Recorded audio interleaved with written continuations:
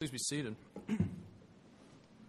Good morning. I'm Brandon Barrett, lead pastor here at Grace Covenant. And if you're visiting this morning, we're glad that you're with us. Thanks for coming and worshiping with us today. We're in the book of Philippians, and this morning we're going to be looking at Philippians chapter 4, verses 4 through 7. If you're happen to be using one of the pew Bibles you'll find in front of you, you'll find that on page 982. Philippians 4, verses 4 through 7. Let me pray for us, and we'll jump right in. Father, we thank you as we come to you this morning for the gift of your word. From it, you speak to us, and you drive it home by the power of your Spirit. Would you do that for us today? Lord, we thank you that you meet us this morning, all of us here in this room, from the many different places we are coming today. Some of us glad to be here, coming off Thanksgiving and giving thanks today. Glad to be in your presence, glad to be with your people. We come joyfully. Some of us come after difficult times of Thanksgiving with family and friends, or perhaps the lack of. Would you meet us today in our struggle and sorrow? Father, some of us may be just surprised that as we look around that we're even sitting in this room right now. But here we are, by your invitation, by your good hand. So we pray that you would feed us, all of us. We ask this in the name of Jesus, our Savior and Lord. Amen. Philippians 4, verses 4 through 7. Rejoice in the Lord always. Again, I'll say rejoice. Let your reasonableness be known to everyone. The Lord is at hand. Do not be anxious about anything, but in everything by prayer and supplication with thanksgiving, let your requests be made known to God. And the peace of God, which surpasses all understanding, will guard your hearts and your minds in Christ Jesus.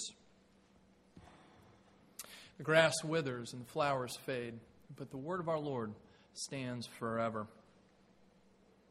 As we jump into this passage, let me ask you a question. You ever feel anxious? No, I'm seeing a bunch of no, not me.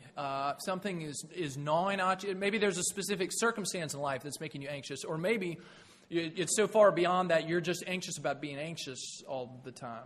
You know, you ever anxious?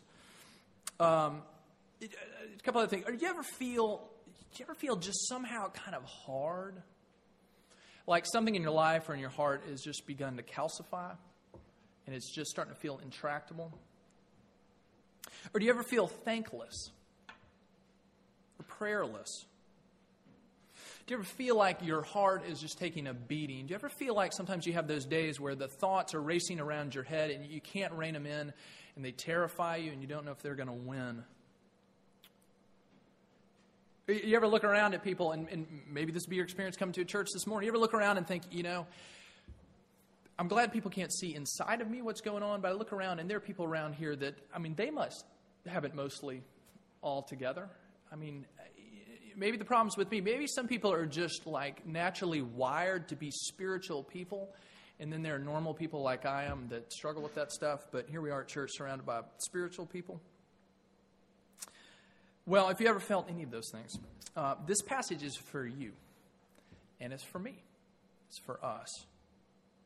See, Paul takes up all of these issues in this passage here because I think one of the things that draws this whole passage together is Paul is talking about what does it mean for us, followers of Jesus, to live lives that have a real spiritual solidity, that feel grounded, that when the wind blows, we don't fall over. What are the kinds of disciplines in life that God would work into us that we would really have that deep sense of connection? Even in the midst of the very real struggles of life, what does it mean to be spiritually grounded? That's what Paul's talking about here. And he, no surprise, he tells us three things about what it means to be spiritually grounded here. First, he tells us that there's something that we need to know. And he tells us there's something we need to be. And finally, there's something we need to enjoy. Something we need to know, something we need to be, something we need to enjoy. First, something we need to know. Look with me at verse 5. It says this, let your reasonableness be known to everyone. The Lord is at hand. Okay, that phrase right there, the Lord is at hand, is the crux of this whole passage. That's what holds this whole thing together. Another way of, and maybe clearer and better way of translating it the way that these translators have, is just to say that the Lord is near. That's what it means, that he is near. That's what Paul points us to. Now, if you think about that for a second, though, when you say it's near, there's some ambiguity there. And we use the word near to mean a lot of different things in English, and it was the same with the Greek word. When the Lord is near, does that mean like he's nearby, like he's in the room next door? Or does it mean that he's near temporally, like, okay, Jesus is coming back and the time at which he's coming back is near? Okay, Christmas is near. We're counting down the days. Is that what he means? Well, I think what Paul is getting at is actually both those senses wrapped up in one. It's covering all of that. First, this idea of being near in time. Paul lives with this expectation of this Jesus who has come, lived, died, and raised again for the forgiveness of sins. He is coming back. He's really coming back at the end of all things. Paul's already spoken of this in chapter 3 in verses 20 and 21. He says this to these believers in Philippi. He said, "Our citizenship is in heaven, and from it we await a Savior, the Lord Jesus Christ, who will transform our lowly body to be like his glorious body by the power that enables him even to subject all things to himself." Here he says our citizenship is heaven, and we're waiting for Jesus to come back from there to us. We're waiting for that day of return. The New Testament uses a phrase that is so caught up in American evangelicalism and popular literature, it's sort of hard to get what it really means. But New Testament talks a lot about the last days. Okay, and here's what the Bible means when it talks about the last days. Ever since Jesus' death and resurrection, we have entered a new period in God's plan with the world. And it is the beginning of what the Bible calls the last days. And it encompasses all of time until Jesus returns. In other words, we are living now in the last days. We don't know how long those will be. But the Bible says that is the era of time that we are in. And Paul preaches from an expectancy about that. Jesus really is returning. I remember as a kid waiting for Christmas Day, and I will just say unabashedly, Christmas meant presents, and that's what I was excited about. And you could look at the calendar, and you could tick off the days until Christmas came, and you just knew it was coming. You knew when it was going to arrive, and I had that sort of longing for something coming in time. As I got older, I began to understand this a little bit more, that the depth of the longings of my heart actually went further than just presents at Christmas. That there was something deeper going on. And have come to appreciate more the season of the church calendar that we're in right now, Advent, which is a season of waiting. Waiting not for Santa Claus, but for Jesus. Advent's this time when we look back and remember his coming, as we even today read from Isaiah chapter 9 about this expectation of the coming of the Son. As we sang together, O come, Emmanuel. We remember that coming, and we look ahead and remember that he is coming again. Advent, we are in a season of Advent now. Jesus will, in fact, return. And we're reminded by Paul that that's the ground of our hope, that our Jesus is coming in time. But he goes on there, it's not just time. He says not only is he coming, not only is he near for his return, he's also near in presence. That even now, Jesus is here with his people by and through the power of his Holy Spirit. And that means if you are somebody who's in relationship with Jesus, you've been welded to him, and he is here now. He's at work in your life now. His presence is real. He is with you. In the midst of everything, he is as close as the next breath. He is here. See, what Paul is getting at, when he talks about spiritual life and spiritual solidity, even as I've said here, there's something for us to know. I mean, a better way of saying that really is not there's something to know, but there's someone to know. That at the heart of biblical spirituality lies not a bunch of techniques or things to tick off your list, but a person, the person of Jesus. And so, in the Bible's picture of what it means to know God, the picture of what it means to know God, it begins here with Jesus. There is no other step beyond this until that step is taken, of coming into relationship with him as he comes after us. Knowing Jesus and knowing his nearness is the first step and sustaining step of all spiritual life, of coming to life, of being alive to God. It comes through Jesus. And we're reminded as believers that God you came to know through Jesus at one point in your life is the one who is present for you, with you now. Paul says to them, the Lord is near. This is our foundational hope. we go to this and to nothing else. We don't put our hope in other things. What are the other things we do put our hope in? What are the other things that say trust in this? This means our fundamental hope isn't in things like our financial security or our academic success or our marital fulfillment or having successful children or healthy bodies. It says our hope is in the Lord, that He is near to us. And the whole reason Paul tells us this and everything else he's going to say is because he knows that we are forgetful people. There's some things you learn in life where it just clicks and you never lose it. Riding a bike is this way. You can learn how to ride a bike as a kid. You put it down for 20 years, get back on, and you can remember how to ride. But Paul says this is not like riding a bike. We must be reminded of it over and over and over again. The Lord is near, and He is our hope. Because Paul knows and God knows that our natural reaction, especially in times of difficulty, is to think that the Lord is far.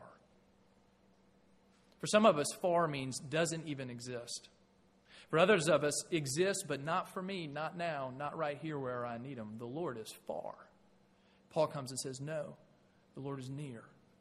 We tend to say that He is far when we ask ourselves questions like this. How could this be happening to me now? Where did this come from? Why would God allow this? We look at the world around us. How can God exist and be good when all of this happens? We lose sight of it when we look and see the reality of the brokenness of our world and the brokenness in our own lives and mistake that for God's absence, rather than the stage upon which God is very much at work, even if it feels like the lights are down and you can't see what's going on. Paul reminds us the Lord is near. So first we see here that there's something that we need to know, someone we need to know. But secondly, we see that there's something that we need to be. With this starting point that the Lord is near, there's something that we need to be, verses 4 through 6. There's these 5 imperatives, commands that were given here by Paul. He says, do these things. So we're just going to go through these 5 things. And let me list them for you, and then we'll come back. He says that we're to be joyful, we're to be gentle, we're to be free, we're to be prayerful, and we are to be thankful. He says, because the Lord is near, these are the disciplines of life, the things that we are to step into as we follow Jesus. First, he says that we are to be joyful because the Lord is near. Look at verse 4. Rejoice in the Lord always. Again, I'll say rejoice. This is about the 4th time in the book of Philippians that Paul's come back to this point. You are to be people who rejoice.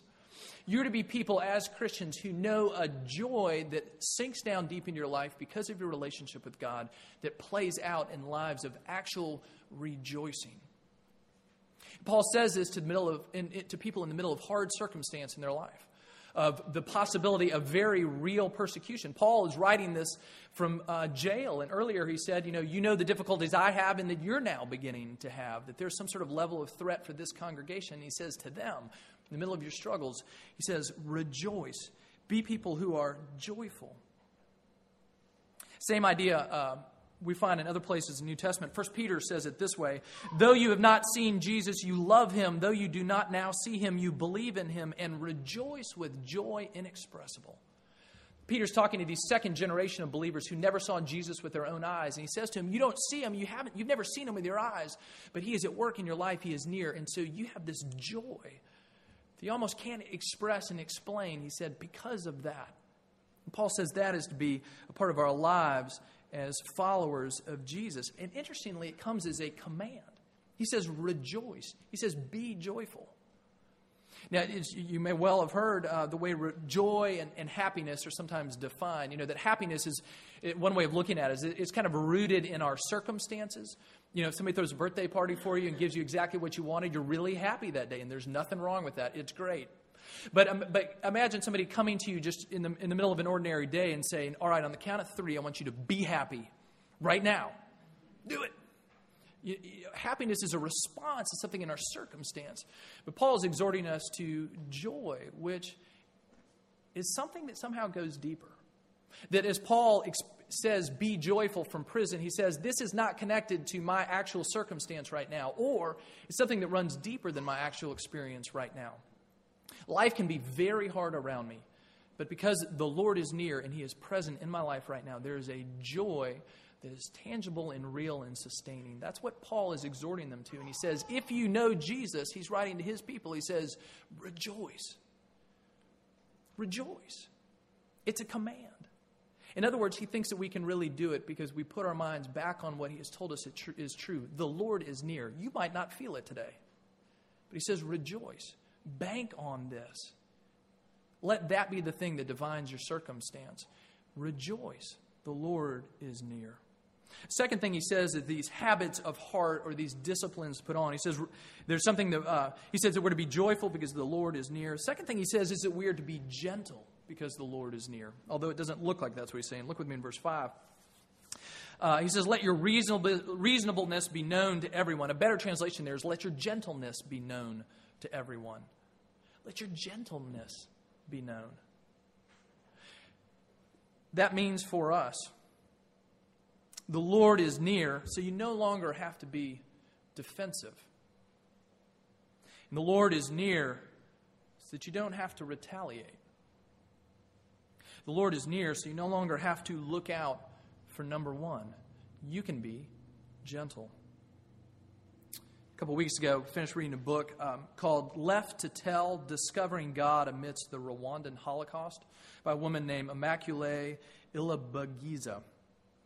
And she was a survivor of the Rwandan Holocaust in 1994. She was a Christian, a believer in Jesus.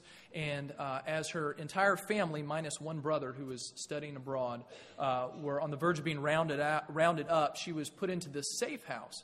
She was a part of the Tutsi minority, and she was put in the house of a Hutu pastor who, in a very small bathroom, stored away, I think it was 8 or 9 women for 91 days. They didn't leave that room.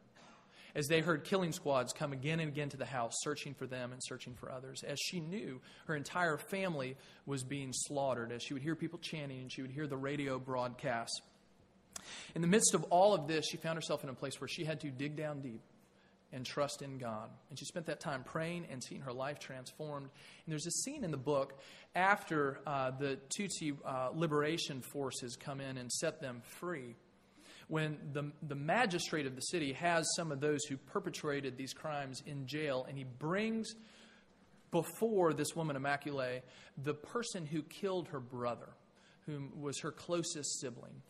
And he's expecting her to have the opportunity to vent all the hatred and vile that she has stored up over the atrocities that have happened. And instead, she looks at the man and tells him that she forgives him for what he's done. And this magistrate is offended and shocked. Can't believe what she's doing. What do you mean? I brought him here so that you could spit on him. Don't you understand what he has done? And she speaks, as her book tells the story of this journey she had of these 3 months in this room as everyone she knew was being killed, and the hatred began to eat her away until finally she realized that she must forgive and let it go and put it in the hands of God. And she did. She looked one of the perpetrators in the eye and said, I forgive you. She had become gentle. We're to be joyful. We're to be gentle. Paul goes on and says that we are to be free. And he says we're to be free in one particular area that he brings up here. He says we are to be free of anxiety because the Lord is near. He says do not be anxious about anything. Fairly comprehensive. Because he knows that, as Paul writes this, he knows that anxiety is the great enemy of all the other things that he lists here. Your anxiety is the enemy of joy. It's the enemy of gentleness, of prayer, of thankfulness. It is the thing that eats us away so we cannot step into these other disciplines and joys of life. It's a deep unsettledness of life. Think about the actual things you're anxious about. Most likely, they tend to be problems or situations in our life where we feel like the problem or the situation is greater than the resources we have at hand to answer it. Okay? If somebody bumps in your car in the parking lot and puts a dent in your fender, and you know you've got an extra $800 lying around, you're not worried. Imagine that. Okay. When something comes really crashing into your life and you know it is so far beyond your ability to handle it, the anxiety sets in. Where are the resources that are going to come to handle this?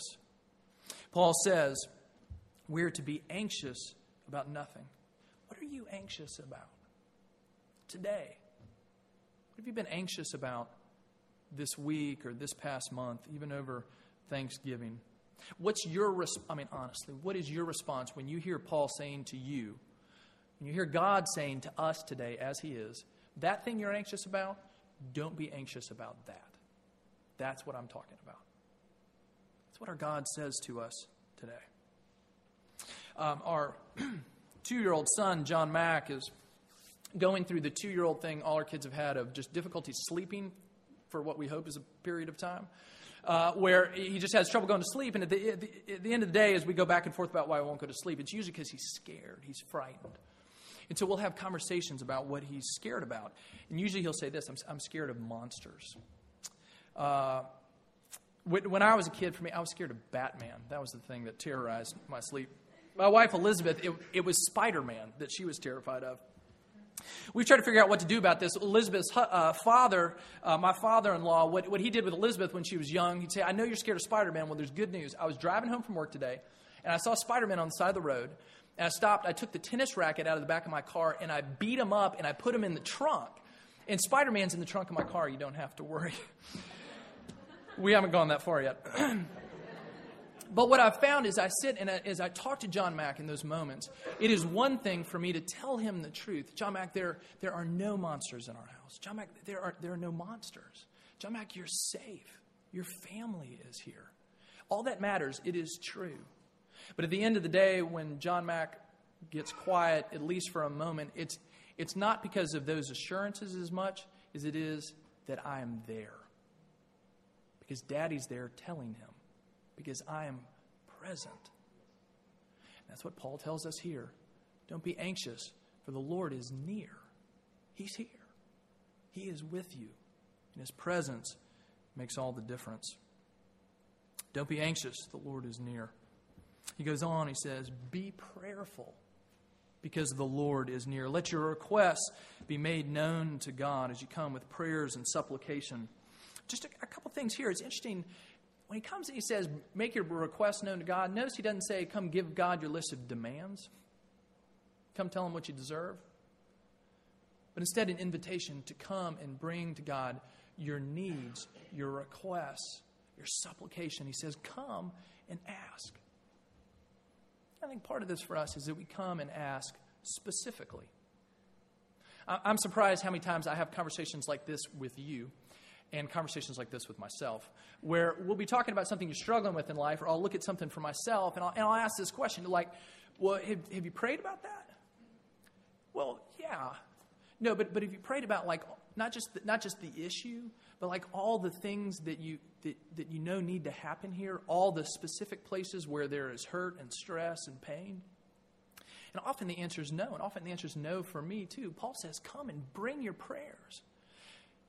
Meet your list of anxieties head on, point by point. Pray. Bring them to our God.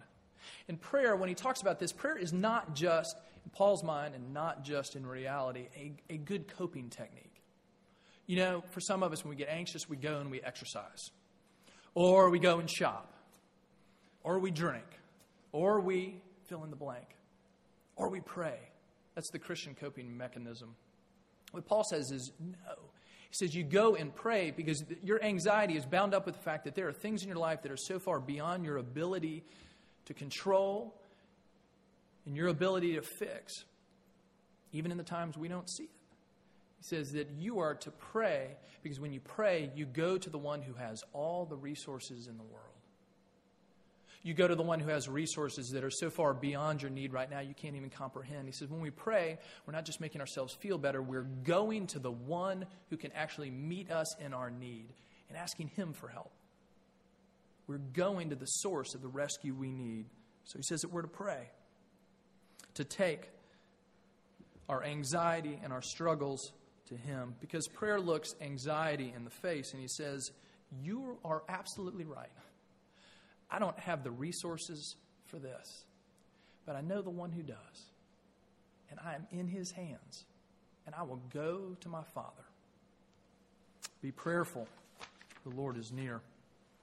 And then finally in this list, he says, be thankful, for the Lord is near. that we're to give thanks as we pray. And it's appropriate. I mean, Thanksgiving, here it was a couple days ago. When you think about Thanksgiving Day, what are the things that come to mind? Turkey? Family, maybe? Eating a lot? Parade, maybe? In college, when I thought of Thanksgiving, I thought the 4-day holiday in which I write the English paper that I haven't written all semester before final grades are due. But what about this? On Thanksgiving Day, even the day we call Thanksgiving, how often do we consciously remember how much we have to be deeply thankful for? And you see, what Paul is saying is it's not just a day in the year, but we as Christians are to live lives in this atmosphere of thankfulness, that we are a people who've been given much and are to give thanks. It is central to being a Christian that we thank our God. One commentator talking about this says this: a lack of gratitude is the first step to idolatry. And he quotes Romans 1 that says this about mankind turning its back on God. It says, "For although they knew God, they did not honor him as God or give thanks to him. But they became futile in their thinking, and their foolish hearts were darkened. Claiming to be wise, they became fools and exchanged the glory of the immortal God for images resembling mortal men and birds and animals and creeping things." It says they knew God, but they refused to acknowledge it. They refused to thank him, and so they went to idolatry.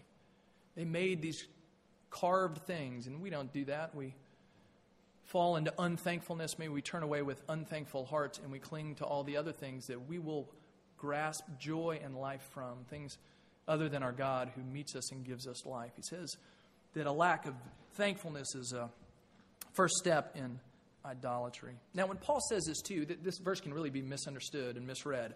It can be read as a good spiritual technique. Now, when you pray, go ahead and thank God for the thing you're praying for in advance to show that you have the faith that he's really going to give it to you, right? God, I need a car. My car died, so I'm thanking you right now for the car that's going to show up in my driveway tomorrow mysteriously somehow. It might. And it's okay to pray about your car and your need. But it's not saying that we give thanks in advance in that way. Some sort of name it, claim it thing. What's he saying? He's saying as Christians, we come always with people with thankful hearts. Because we come to the God who has given us all that we need in Christ. And the one who promises to meet all our needs here, though that might not come in the form in which we might expect. But he says, our God does have us. We are his children. And so we come always with an attitude and with a real reflex of thankfulness. Be thankful, for the Lord is near. Okay, so there's something we need to know. There's something we need to be. And then finally here, just briefly, there's something we need to enjoy. You see the gift that's laid out here in verse 7?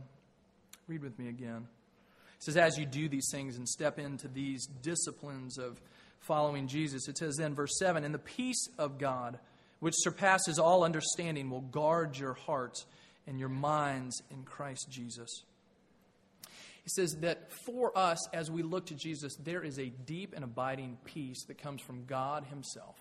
And it says that it is beyond understanding. The idea here is not that it's irrational, but that our minds can't go far enough to really grasp it. It's somehow up above, maybe a better way to put it, deeper than just that.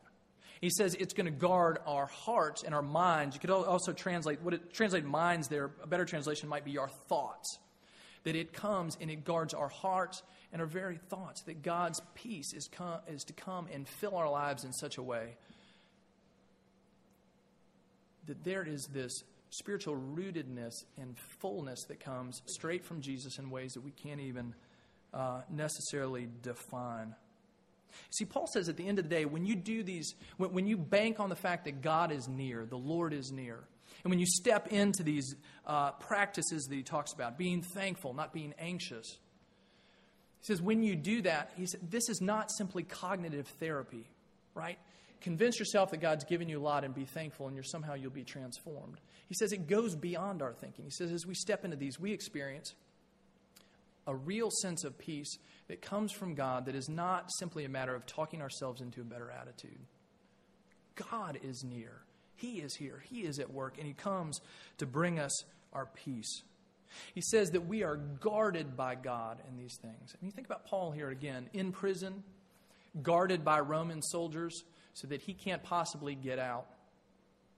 He looks up and he sees maybe the power of Rome as it guards the things it wants to hold on to. And he says, don't you understand that this peace from God, it guards us. It sets a guard around us. We are protected and safe. Not the kind of guard that Paul had to keep him in and imprisoned, but one that sets us free for a life and trust, connection with God, a peace that comes from Him. And somehow in here, the experience of this peace is linked to our living out these other things that he talks about.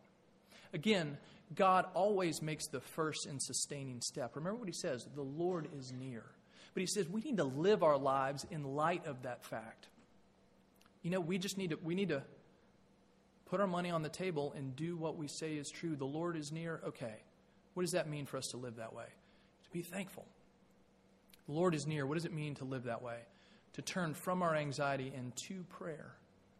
The Lord isn't near. If we really believe that, what would that mean for us? It means that we need to be gentle. Something's transformed us. Do you see? He says this is what it means to live out a spiritually grounded life. And the result of that is this peace from God. Now, I don't quite know how to put my finger on it more than that. And if you're like me and you've been walking with Jesus for a long time, you know there are times in life where you really have a sense of that and others where it feels far away. You might be in one or other of those circumstances right now. And I think I'd just say Paul points us to this, to Jesus, to remembering these things, that he is near. And to then stepping into life with these patterns of life, that we'd be thankful. We turn from anxiety. We'd be gentle. All of those things that he lists here.